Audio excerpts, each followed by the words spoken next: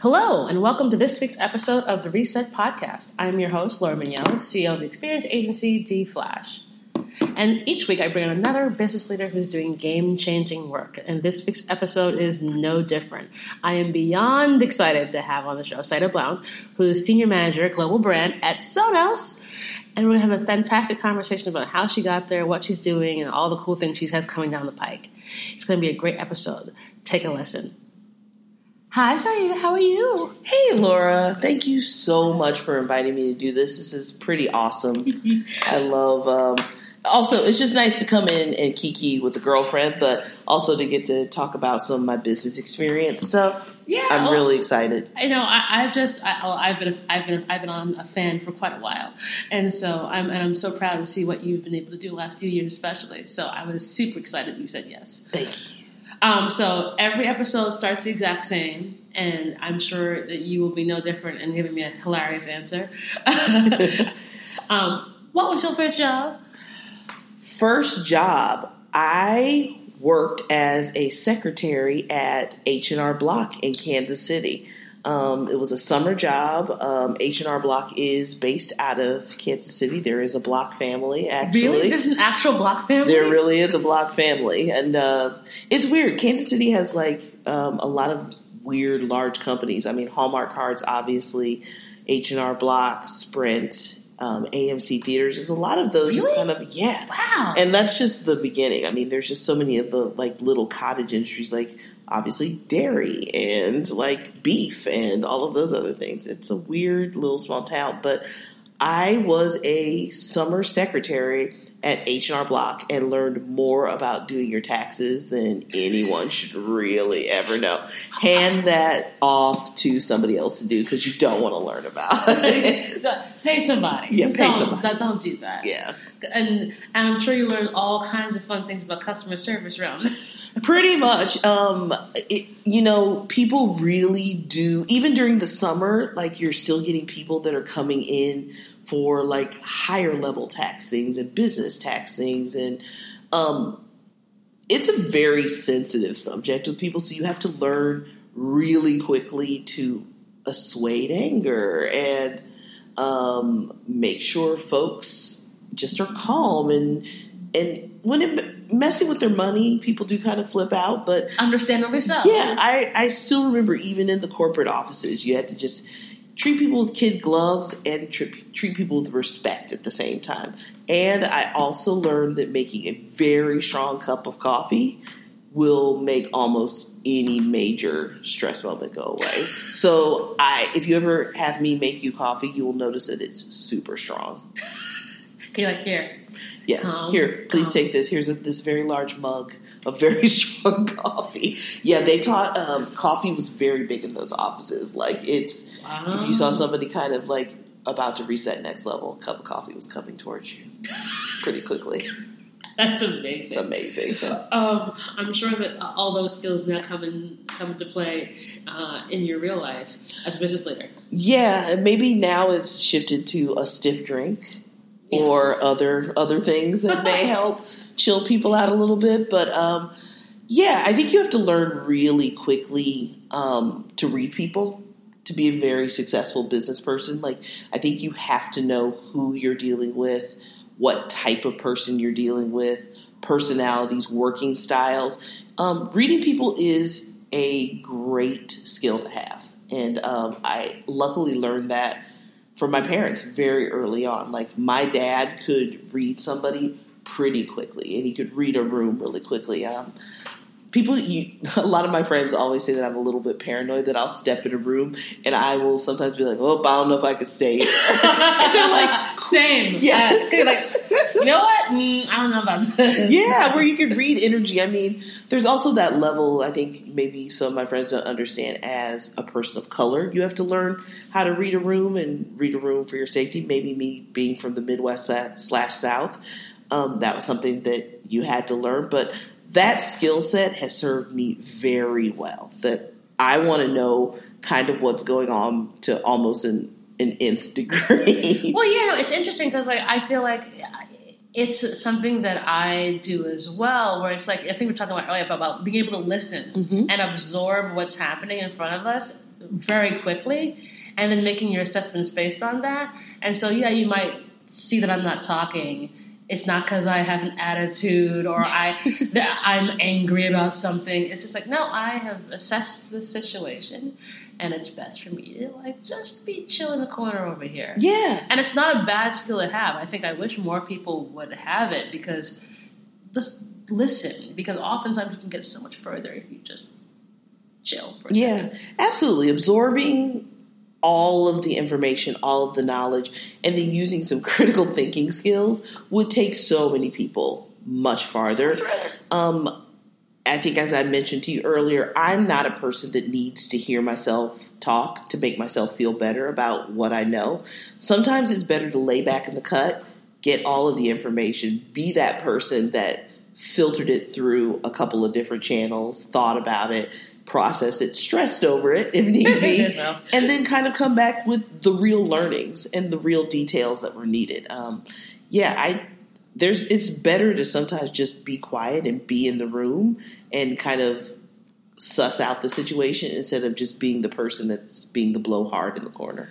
It's paramount importance to do that. So H&R Block was interesting. So then, so you're in the Midwest. Yep. What happened next? I went to a really small, kind of middle through high school. Like, people are sometimes astounded to hear that I went to school with the same 35 people at a college prep from 6th grade to 12th grade. And so, oh my God, I know, it's really nuts. And I'm still friends with most of those people to this day. Like, when you spend that much time in kind of an academically rigorous situation, and you're also growing up as a teenager with them, like, you kind of tend to stay tight. So I pressed eject as quickly as possible. And get me out of here. And went to Maine for college, to another small situation. My classes, I think I had no more than 30 or 40 people in a class, and that was big at my college. And then through the process, what landed me in New York was an opportunity to go to grad school. And so I came here, did a year of political theory. I studied politics and kind of wanted to flex those critical thinking kind of moments. And I hit a wall and was like, I don't think I want to do this anymore. And the other love that I had always had that's been consistent through my life was music. And I got an internship at a kind of Web 2.0 company that focused on music and culture called Platform.net. And loved it so much, and they offered me a job, and I took it. And that is how I've been in New York for 21 years, with some sort of connection to music at all times. That's incredible. I didn't realize that it was an internship. It was an internship, and I had a really great boss. His name was Steve Greco, and he came out of the Interview magazine days. Just one of the most beautiful writers I've ever been around. And when you're in political science, it is all about making your argument, writing clearly. And for me, working with him was a joy, but he kind of transferred those skills I had in politics into writing critically about music and culture. And at the end of the internship, he's like, I'd love you to continue on. He's like, we're looking for a news editor. And he's like, I think you've got the skills. And he's like, I'll work with you. And he's like, I'll train you up. So I had literally with him a 2-year boot camp on how to write and write music journalism well. I would give him things at the beginning of the day, and at the end of the day, it would come back as a red sheet of paper. He would just destroy it. But he taught me what good music journalism was. It's put aside a lot of your personal biases and get into that structure. Give some history. Use correct grammar. Don't make up stuff. Don't use cliche terms. The things that you kind of see now, not to hate on a lot of internet journalism, but you kind of see that there is just a Wild West. You don't know what you're going to get. But Steve gave me this really great structure that I think really has been in line with almost every way that I've worked, that it's kind of, again, processing and taking the whole and coming out with something really beautiful and something that you're really proud of. It's like you don't half-ass it on the table. And he just gave me that lens of music and culture to put it through. Awesome. And so I met you when you were at NPR. Yes. And so what was that like? How does one get to be in NPR music? That was a crazy story. You know, I had been freelance for almost 8 years. And, you know, freelance in New York City means you're just picking up a lot of random jobs to make it work. Here and like here, there, and everywhere. Yeah. And I was really lucky. You know, I had a lot of great clients I'd been working with. I had worked with like Spotify and worked with Adidas and worked with just a lot of like cultural companies, like companies that had a good, firm basis in kind of working alongside culture. And a friend was at WNYC and he transferred over to NPR Music. And I just kept seeing this post for NPR Music looking for somebody to come in and run their live events and work on their digital platform. And every time I saw it, I was like, this is really interesting. And this would get me back into like journalism after being in like kind of like culture for a while. And I was like, this seems really, really cool. And I was like, but no, they're not looking for somebody like me. I was like, this doesn't seem, I'm like, it's NPR. I mean, I grew up on NPR. Like, I was an NPR baby. Your parents listen to the front. You're like strapped in the back and you're forced to listen to NPR with them. And I was just like, no, they're not looking for somebody like me, even though I love it. I have an academic background. And I mean, yeah, I was like, couldn't do it. And so he finally was like, you need to apply for this job. He was like, you'd be surprised. And so went through the process and they were like, we're looking for somebody to take us out of the box. It's like, we want to do events differently. We want to connect our content to it. We want to think about how experiential now resonates onto a digital platform. And we're looking for somebody to guide us through that. And I just hit it off with everybody that I interviewed there. They were kind of like, yes, this is what we're looking for. This is what we want to do. And it doesn't help that, you know, NPR was at a point, I think that they had to think about broadening their world a little bit. That who they thought listened to NPR music wasn't exactly who was being portrayed across the air. It is much more diverse. You'd be surprised and shocked. I mean, do you listen to NPR? Yeah, of course. I mean, I think that it was at a point where they were willing to start investigating and looking into anyone who had a new idea and it was fresh about how to get people into public media again. And they were like, let's do it. And I was there for 5 years. And I have to say that my boss there, Anya Grundman, who now is VP of all programming, she really is an innovator in that space, that she gave me a lot of trust. And everyone I reported to there was a woman. It makes a huge difference where a woman trusts you, opens up the gates, gives you keys to the kingdom, and it's like, go for it. And it was pretty amazing. Like, just to be able to cover music, work in music all day, throw great events. We were the legendary events. Thank you. I'll take that. I'm like, yes, they were. And I mean, we did opening night of South by Southwest. We curated a lot of festivals here in New York and in Nashville and just everywhere. And to be able to work with one of the best teams in the business, because everybody that's working at NPR is a pro, and they're also dedicated to making sure that everyone has access to amazing content, and it's public, it's free, and it's well-researched. It was a privilege to work there, and I miss a lot of the folks I work with, and I still respect them, and I tune in because I want to see what they're doing as well. Of course. And now you are, I have to say, it's so glorious to see you thriving at Sonos. You just are the events that you throw are phenomenal. How's that been from going from being at NPR to then working at an innovative technology company? That was another one that I was like, is this job really me? I actually got a call from a recruiter there, and he was like, you know what? I go on NPR Music's site, and the content and the things that I love and the concerts that I see that I really love, your name is there as the producer. And he's like, I'd love to chat with you to see if you have any interest in this. And I was like, music tech, this is really interesting. I had a friend a few years before I got that call that was like, if you don't have the word tech or digital behind music in the next few years, she's like, you're going to be left on the curb. She's like, get involved now. And I feel like she was really, really right.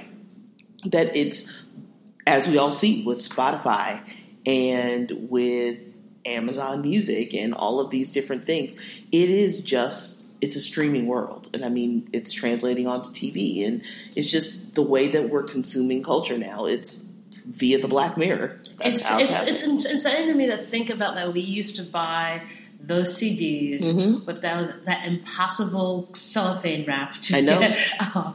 And now it's like, oh, I hear Truth Hurts while I'm watching this movie. Here, I just got it. I mean, and it's nuts. You know, Sonos realized, and Sonos is an older company than people think. It's like 15 plus years old.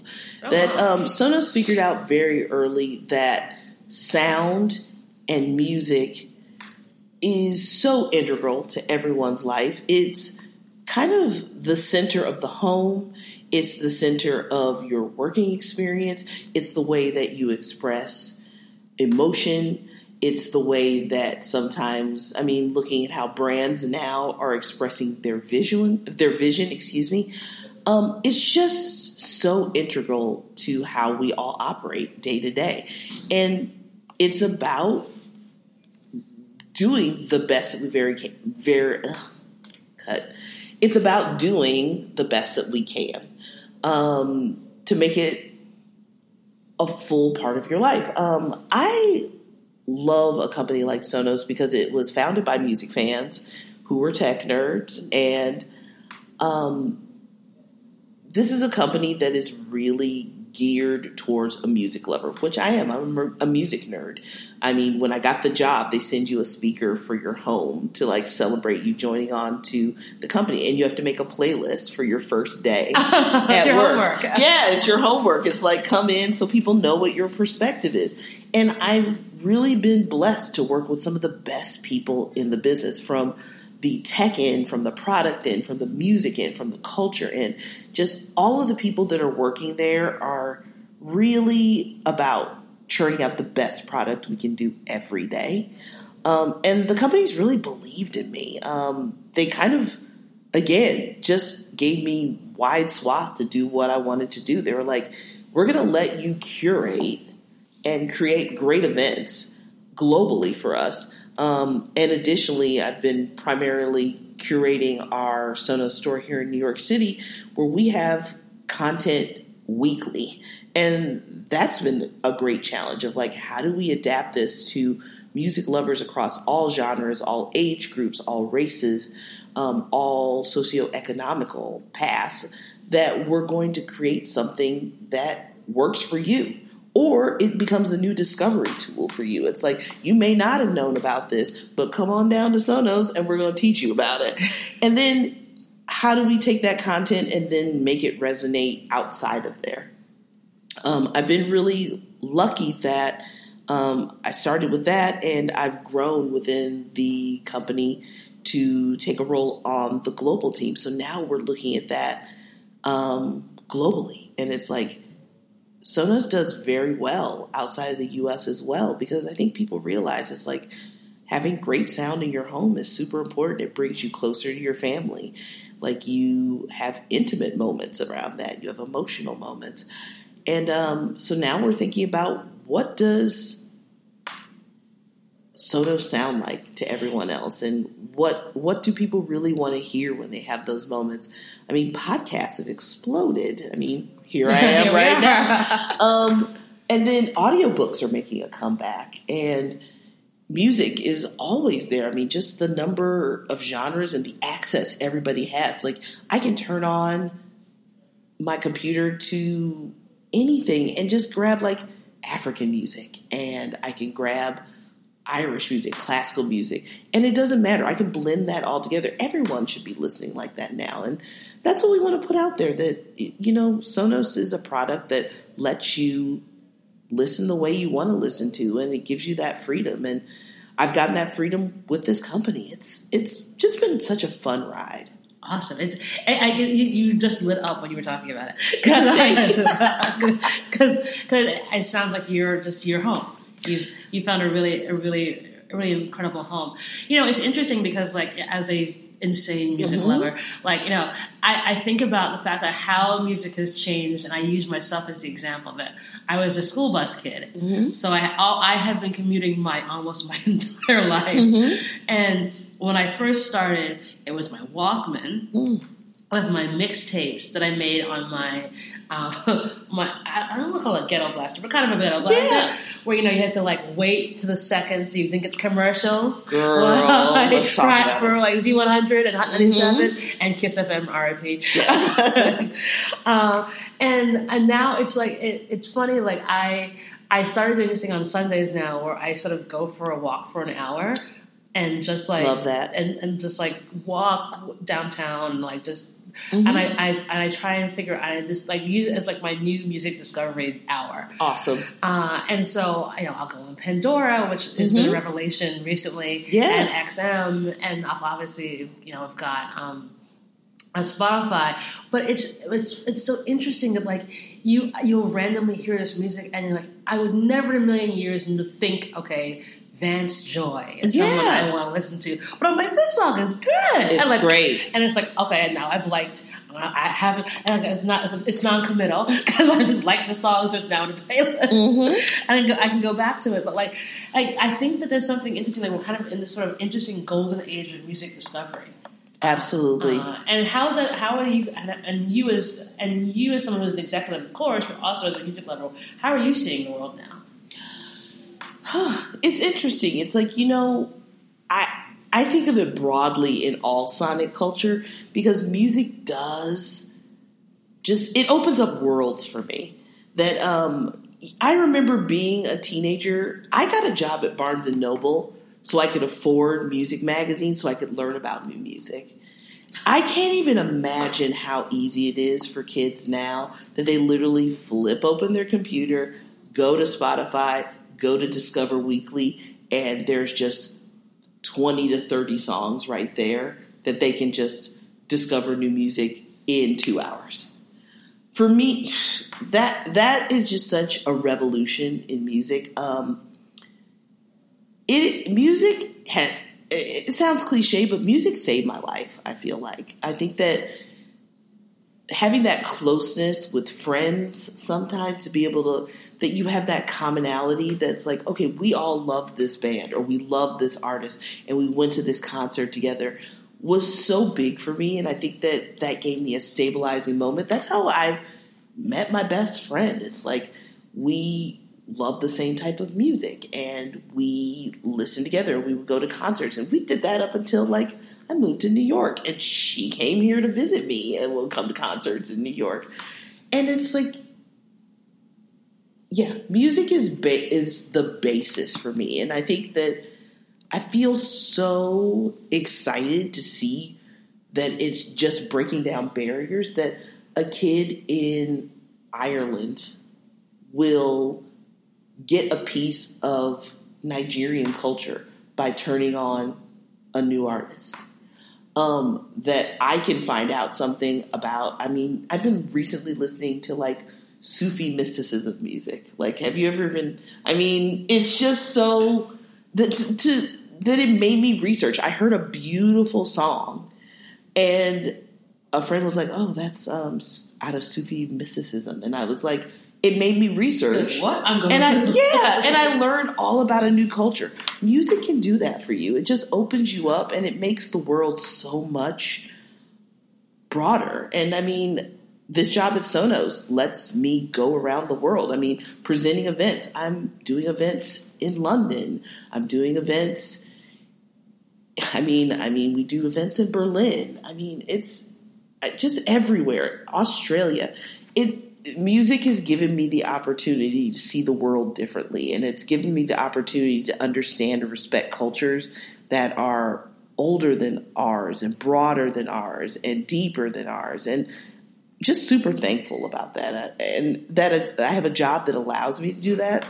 It's icing on the cake every day. Yeah, it's interesting. I feel like music, it's like it is this beautiful community that allows you to be your true self. Because like I can equate like every single moment of my life to a song, but then I can also like all these different cool experiences of just like the randomness of it all. Like you go somewhere and you like randomly mention this song that you heard, and you're like with these like boring techniques. And when I was out,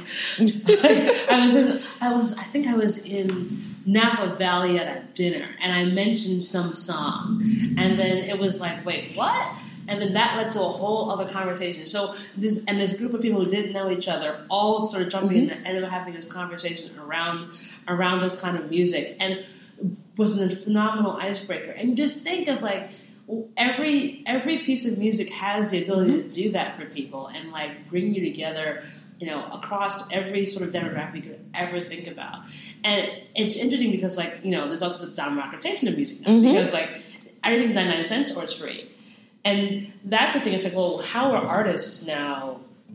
Like, it's almost like artists now have to become business people. Absolutely. And it's fascinating to see how folks are adapting and folks are not adapting. It's amazing. I think people forget that it's hard work. There was a period where you could become very, very wealthy, even if you weren't that great of a band, like just through music. The music industry throws a lot of money at a lot of people to make things happen. Hype bands happen all the time. I mean, if you think about it, it's hilarious to me. But I think that a lot of younger musicians coming into this are now realizing that it is a jog, not a sprint. You better pace yourself if you really want to make that lasting impression and actually make this into a business. Like, you have to treat yourself like a business now. This whole SoundCloud culture of people building an audience through SoundCloud and then kind of getting out there and marketing themselves and letting the word build. I mean, that's Billie Eilish. I mean, and look at her right now. I'm so confused by Billie Eilish. I love her story, and I love kind of like what she represents. It's like she and her brother literally made bedroom jams. Like a part of her recent tour at Radio City, there was a portion where she and her brother were sitting on the bed, like this floating bed that was over the audience. But she was like literally recreating like what she did.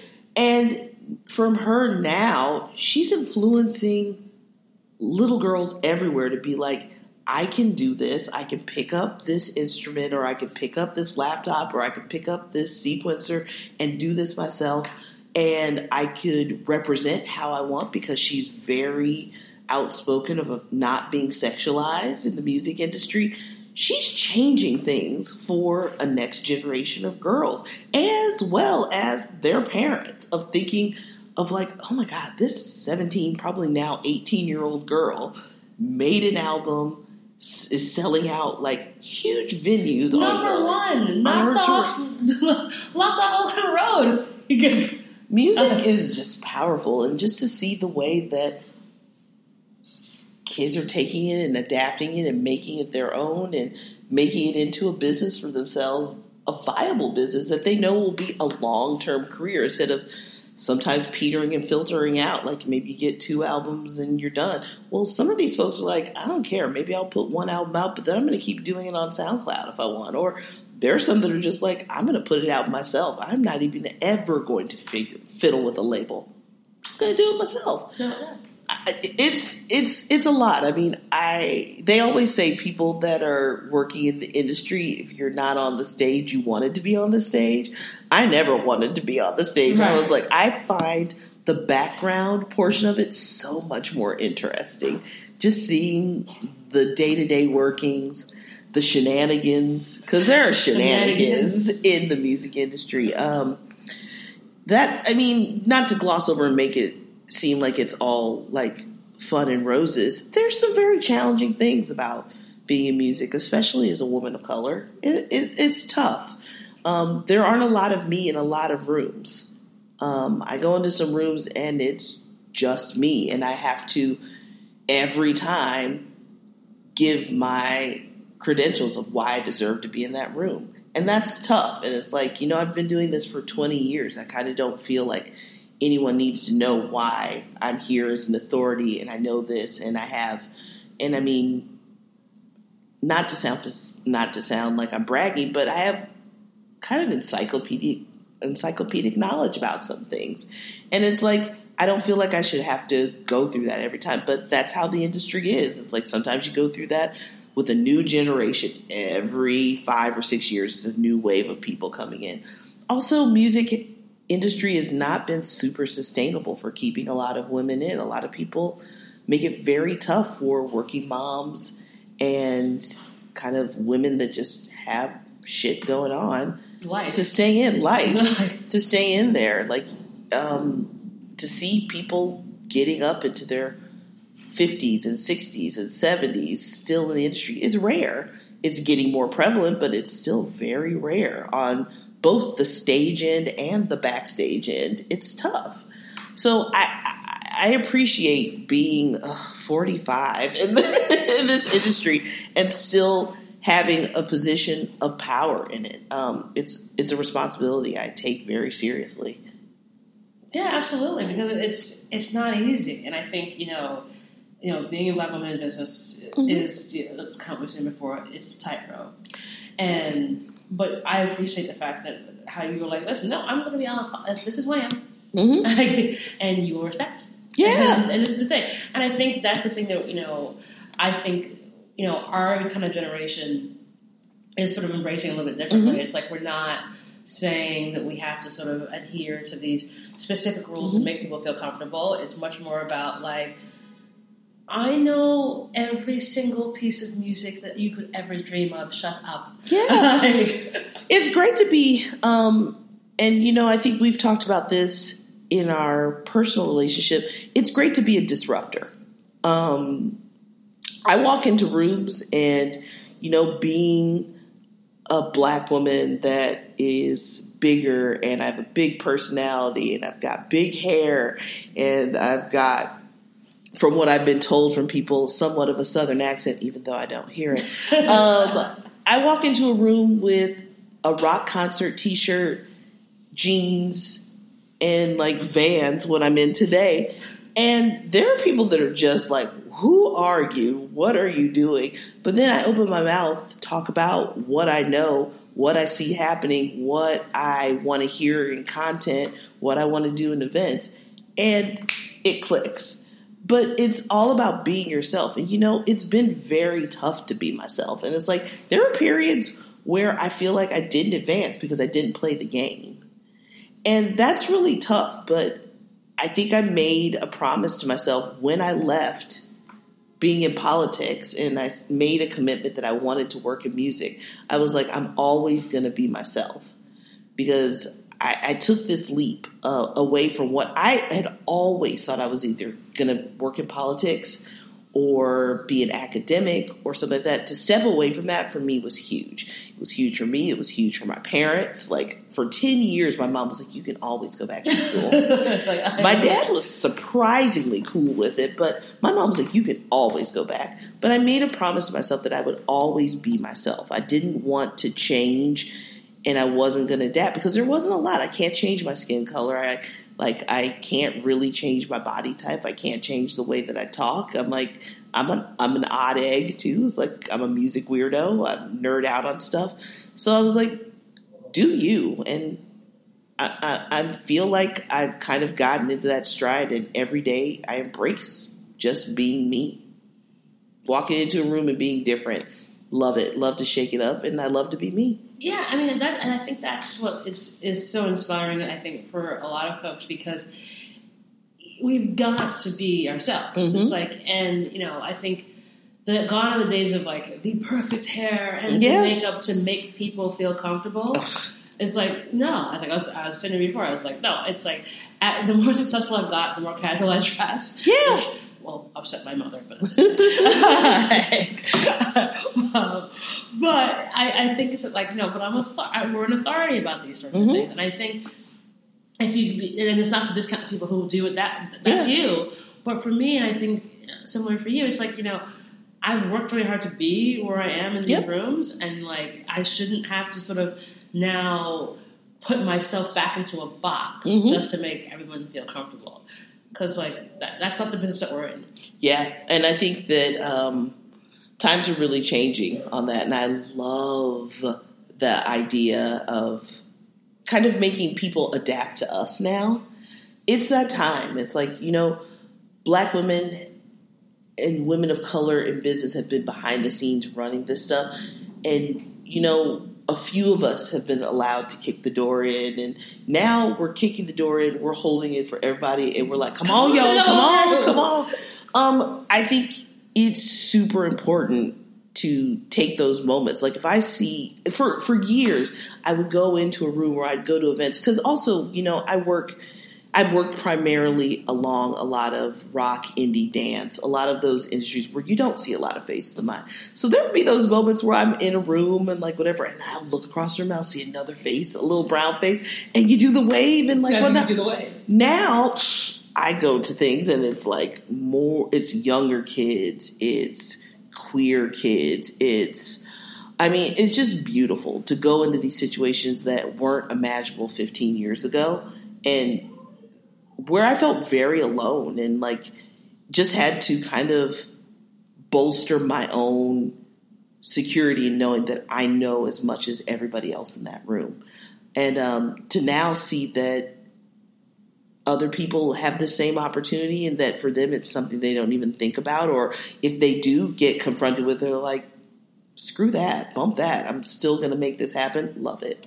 Yeah, it's a really great time to sort of see that. It's funny. This morning I was reading an article about Pink when everyone thought for like the first album they thought she was black, and how and how music was so packaged then, because basically they needed another Britney Spears and the face needed that, and so that's why they made Pink do that. And how it was like obviously before social media and obviously before cancel culture. And what would have happened if, like you say, like you compare her to like Ariana Grande? But I also think that like it's a side of how music has so changed that like if you compare Pink being so locked in a box about who she actually was for that first album because they had to kind of get her out. To like having a Billie Eilish. Yeah. It's like, nope. It's like bedroom jams. And it's like, so that's 18 years. Yeah. Like, it's basically the life of Billie Eilish and how music has changed so much. Or if you look at, Billie Eilish, Megan Thee Stallion, and Lil Nas X. Yeah. Which, I love Lil Nas X and Megan Thee Stallion so much because deep down inside I want to be a hot girl for summer. All of us tried to get together. When she said it was hot married girl fall, I was like, oh my God. Thank you for extending. I'll get it together. I'll do it now. I'll get it together. But like, I feel like that, how we went from being like the packaged boy bands and pop singers to, literally being whoever you want. Like Lil Nas X is like, oh, so yeah, by the way, I'm gay. It's not a big deal. Not a big deal. Yeah, look at Frank Ocean and Tyler, the Creator, who was just here last night in New York. These folks have now determined that their course in the music industry is not going to be deterred by who they are. And they've also been able to successfully wrap that into their brand, and that's in quotations. It's a beautiful thing. Lil Nas X is one of those cases where I feel everything was done correctly and everything it's just right, because it's just the pure love of music. You could see that the stuff that he's putting out, he's having the time of his life making it. He's so on it. He's so on it, and it sounds good, and like you feel it in the music that this is a guy that's coming into the industry and is loving what he's doing. He's working with great teams, and there's just a pureness behind it that it's just it's infectious. You want him to win. Like, oh my gosh, yes. I was just like, I heard Old Town Road, and as a person who grew up with a country-loving father, it clicked for me immediately. I was just like, yeah, black people love country music too and have been making it and listening. Charlie Pride.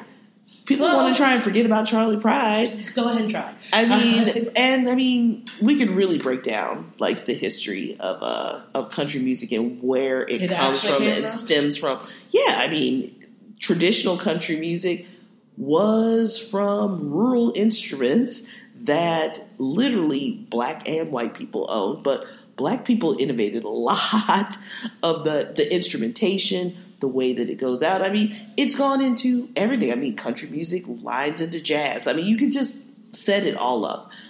For people to really, the industry to try and strike him down like that was pretty ugly.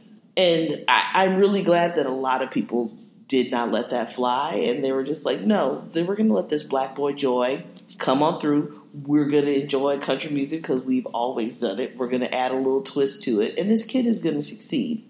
I wish him the best of luck. And it's nice to see that he is not going to end up in that one-hit wonder well, that I think he's built, again, another brand for himself that he could just constantly expand. He could do this outside of the industry if he ever decided he just didn't want to.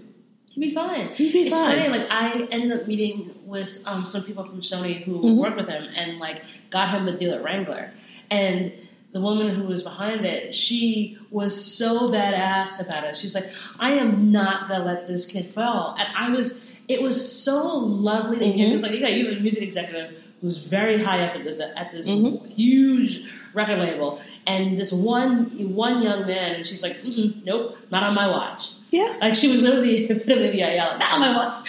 I love it. Because she's like, we will not let this happen. Mm-hmm. And I think that is also, again, a testament to how much this has changed. Yeah. Think about how if there was a hint of controversy with an artist back in 2000, 2001, how a record label like, okay, bye-bye. The next person. Factory. Like, we'll just go back to the factory and make another one that's kind of like you and shove you out there. Absolutely. And so it's refreshing to see that, like, how music, again, the industry has just changed and adapted with the culture. Like, it has to. I mean, another one that you just brought up, Meg Thee Stallion, I mean, is unbelievable that, she came in on the tail end and has bolstered this idea of women owning their own sexuality and the way that they want to relate to the world, the way they want to dress the world, right behind Cardi B.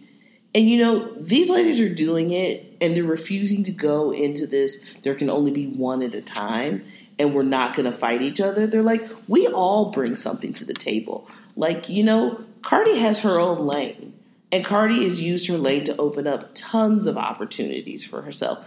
And I think that Meg has been very smart about this and is doing the same thing. Also, people underestimate Meg because she's also in school. She's doing this all while getting her degree. People are like, she's in school. While wearing assless chaps. Absolutely. While twerking and having knees better than I will ever have in my life. He reincarnated me 5 times and I still wouldn't come back with these like that. And these ladies are also taking the opportunity whenever they speak or whenever they kind of put their input into the industry, that they're bringing, again, kicking down the door, bringing the other female rappers. They may not be women that rap about their owning their sexuality, whatever. It may be a woman that is making really weird, quirky rap like Tierra Whack, that they're also mentioning them like, I want to work with her. They're bringing up a Lizzo. They're like coming alongside a Young M.A. It's like everyone together. These ladies now in the industry have realized there doesn't have to be just one of us at a time. All of us can exist in this space. We can all be making our own versions of art. We can all be making that cash. And we can all support each other. We don't have to catfight. Why do we need to do this? Well, that's a really awesome point, because I think that it's also the fact that we're finally showing that there's so many different sides of us. Yeah. And there isn't just the one woman, the one brown woman who can do this. You can do all these different things. And it's interesting that each of those women are also crossing over into other parts of entertainment. Absolutely. So, like, Truth Hurts was in the movie on Netflix. I'm blanking the name. But that's where the song was in this summer. Yeah, for Lizzo, she really kind of like knocked that out of the park. The theme song for Black Lady Sketch Show is Megan. I love it. It's like Hustlers is getting Oscar buzz for J-Lo. Who is in that? Cardi and Lizzo. I know. And it's like, it is almost as if it's a great golden age of seeing that you can't think, oh wait, you just do music, or you just do movies and film or TV. It's like, no, it's entertainment. Yeah. And everything starts with the music. Absolutely. And I think that's really a beautiful thing to be seeing that's happening right now. Right now. I mean, yeah, this cultural renaissance is really interesting for Black people as a whole in media. More Black writers that cover culture, music, entertainment are getting deals at places like Netflix and Hulu, getting large book deals, and backing it up. This idea of examining culture as a whole and hearing it from our perspective instead of it being translated or trickled down from other people is the best thing ever. Like hear it directly from the horse's mouth. How about that? Let's do that. Listen. Everybody is hustling for their bag right now. Everyone is literally trying to find their place in the culture while opening it up for more friends and more voices and more perspectives. And it doesn't matter what you do. It's like all of it resonates so broadly that it's amazing for me to see. It must be pretty amazing to be a young person absorbing all this, that you just feel like this is normal. For me to see that, I mean, you brought up a Black Lady Sketch Show. I mean, that is unbelievable right now. To hear that The Read is getting a show on Fuse that's coming up soon. You took my next question, girl. Getting into it. I mean, and then like somebody like Deezus and Mero can be even considered that they're doing better in the ratings than some of these other late night talk shows. And they're talking very honestly about things that affect like popular culture that we control. So it's just kind of nuts to see that music and culture just literally, we own it right now. It is this insane golden age. But I was thinking, like, again, it's this weird cycle. Like, we get two dope queens, we get Deezus and Mero, and we have The Read coming. Those podcasts could not be more different. I know. They are all going on mainstream cable. Like, in HBO, Showtime, Fuse. I mean, the popularity of The Read. I mean, oh my God. It's unbelievable.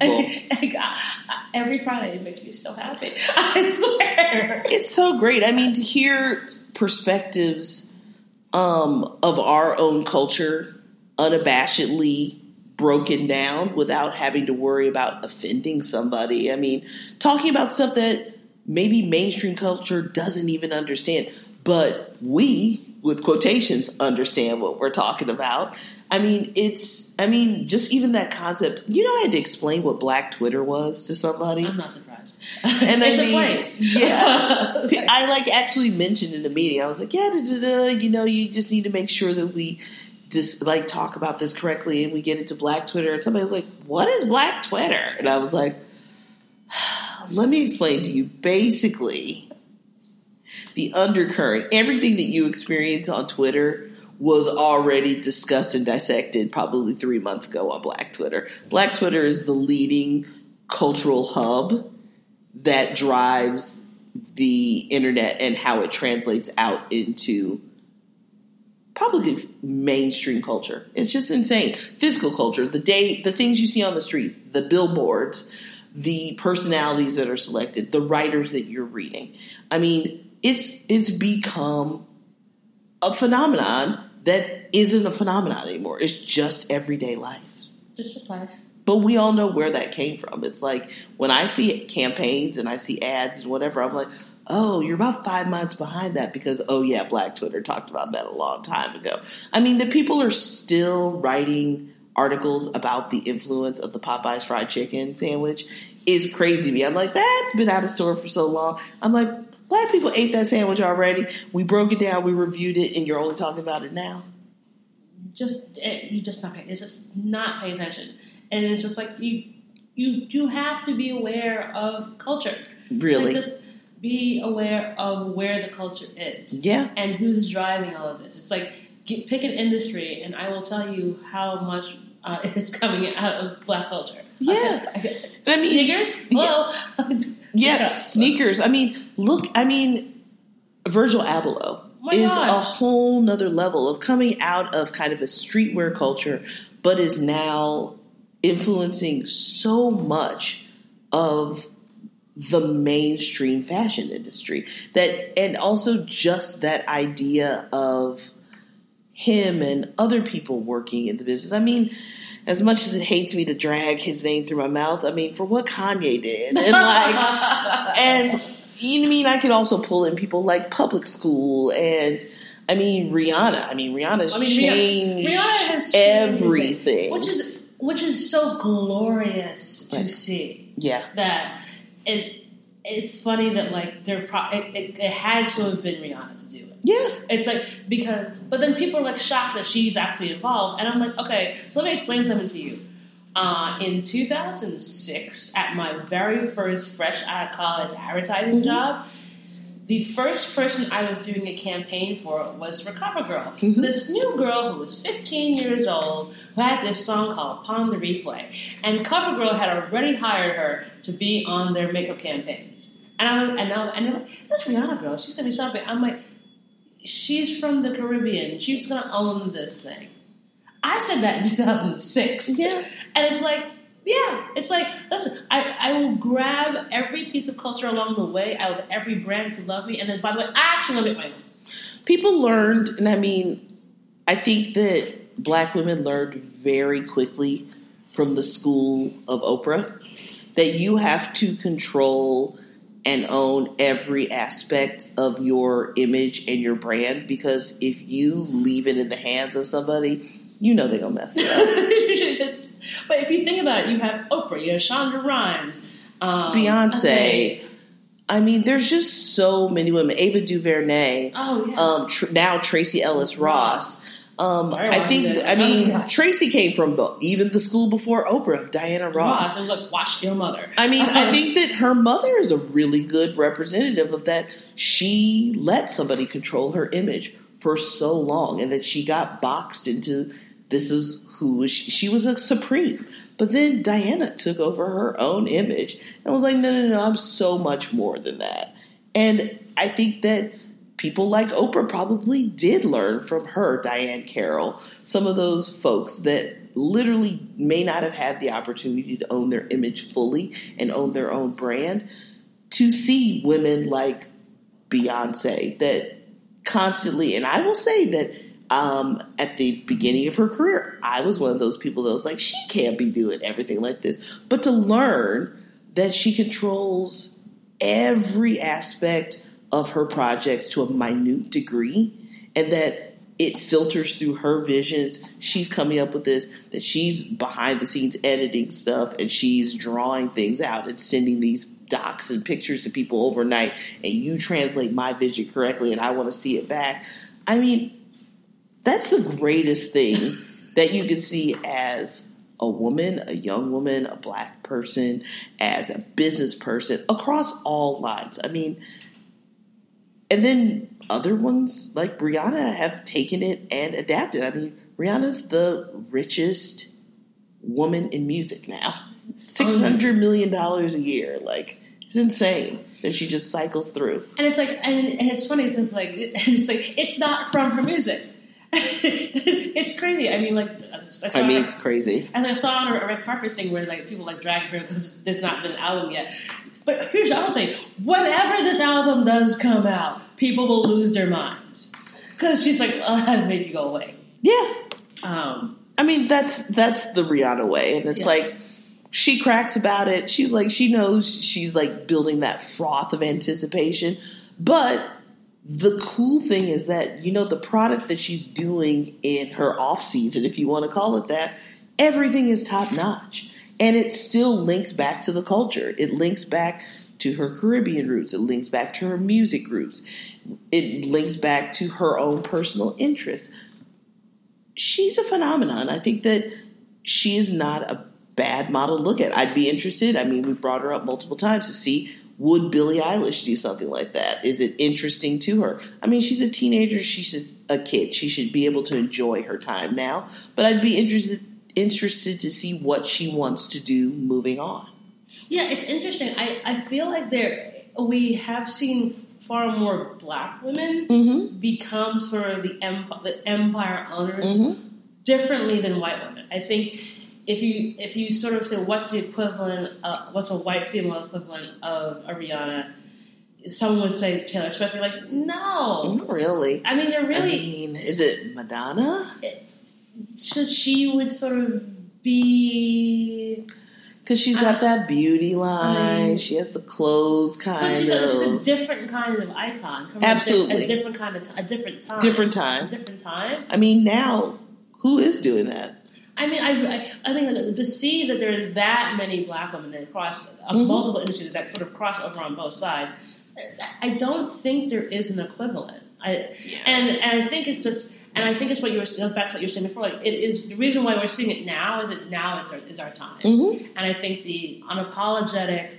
I think this is what we're going to be doing. Watch how well this is done, because everything in that, it's so remarkably well done. I mean, you can take A Wrinkle in Time, When They See Us, and Queen Sugar, and go, no, that's all Ava DuVernay.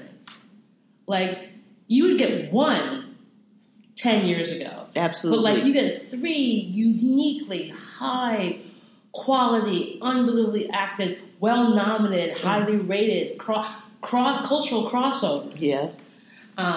From one black woman, and hiring all those women of color to be directors. That's what I was about to say. And bringing all those writers along and pushing them forward. Having her own studio, having her own incubator almost as well. I mean, it's unbelievable the channels that she's opened for people.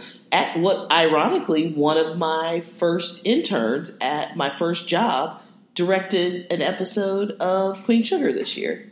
Wow. Yeah, Chico Omoale. Shout out Chico. But yeah, it's unbelievable the doors that we are willing to open for each other as working women, business women, executives. I think that is something that I've had to learn. A lot of the women in my life, like around my family, were either laborers, like my grandmother was a domestic. She cleaned hotel rooms, and all of my dad's brothers and sisters were taken care of by that, which is amazing to me. That work ethic sticks with me greatly. And then also I grew up around a lot of people that were educators, like my mom and my aunt were teachers. And that work ethic stuck with me, and that desire to learn. I mean, that's why I always thought I was going to be an academic or work in politics or something, to share that influence. But, I didn't have that around me. And I think I had to kind of, again, being the only one in the room, I had to teach that to myself. One of the regrets I think that I do have in my working career is that I didn't take advantage of more mentorship. I feel like if I could, I would step back and definitely reevaluate and look at some of that and take some experience from some other women. That is why I always offer myself up. If I see somebody is in that space, or they're coming around to one of our events, or somebody ever hits me up with an interest about learning about what I do, I always respond, because I try to think back about me and what I would have wanted if I was in that same position. Just that you never know if that moment of something that's so small to me could mean so much to somebody else about their career progression and their past. So,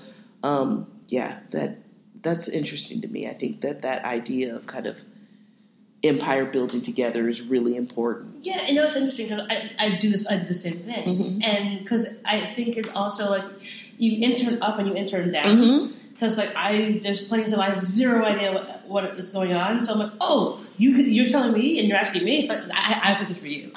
But that's the thing. It's like if you create this awesome community of people that's going up, it's not just like vertical conversation. It's a circle, and it's cyclical. And you find really cool people along your travels. And you're right. You never know how much you're impacting someone by just listening for a little bit.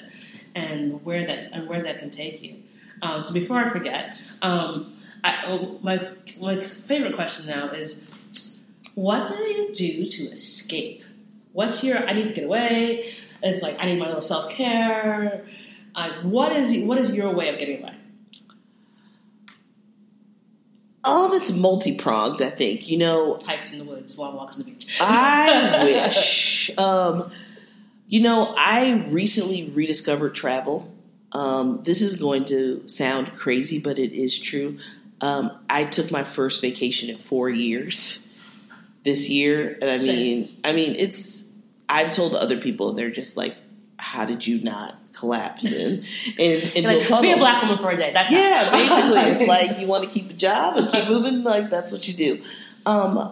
That really re-energized me, that idea of like escaping and really turning off everything and putting myself into new situations, uncomfortable situations, going out of my comfort zone. Travel was great. I'm planning on doing much more of that soon, because I was like, oh, this was pretty awesome. I do a lot of beauty-related self-care. I have no shame about spending money on great products that make me feel good about myself. I am not to be trusted in a Sephora with a credit card. Like, no restraint. Yeah, they're just like literally like Bank of America's like, ma'am.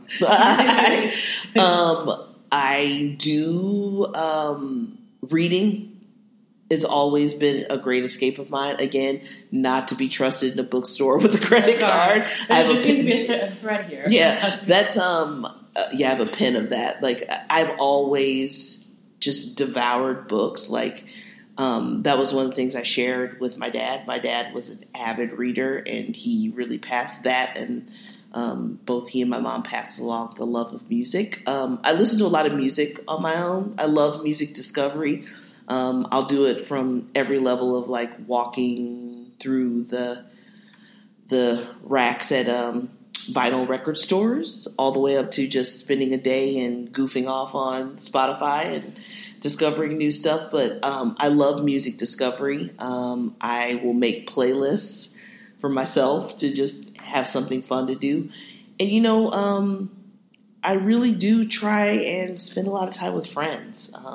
Even doing minute stuff like grabbing a drink with a girlfriend, or going to a movie, or sometimes going out, very rarely these days, going out and like having a little dance or something. But I think it's important to try and stay social. I grew up as an only child, so I stay very introspective sometimes, and sometimes I will just board myself up into my apartment. So I sometimes do have to force myself out to be a social. Maybe that's also a Leo thing too, that sometimes we go through mega social moments and then I don't want to see anybody. Yeah. So yeah, I think that, friends are very important to me. Being an only child, like, they are my family as well. And also having my family be so far away. My family's back in the Midwest. So it's important for me to be social. But I just try to decompress as often as I can. And as I get older, I'm seeing that is more and more important. You have to take care of your mental health as well as your physical health. And like, just getting offline for me is important. Awesome. I'll tell you, it's been a delight. This is probably the longest episode I've ever done. I could keep talking. Are you kidding me? This is a good thing. Thank you. Thank you so much. We're going to throw in the links to all your socials so people can follow you and check out the cool stuff that Sonos is doing and the events that you curate, which are phenomenal. And if you're in New York or London, Berlin, wherever they are next, check them out because you are the goddess of this sort of stuff. And more to come, too. So just keep an eye out. More fun stuff from Sonos soon. Oh, cool. I can't wait to hear. But thank you all for listening.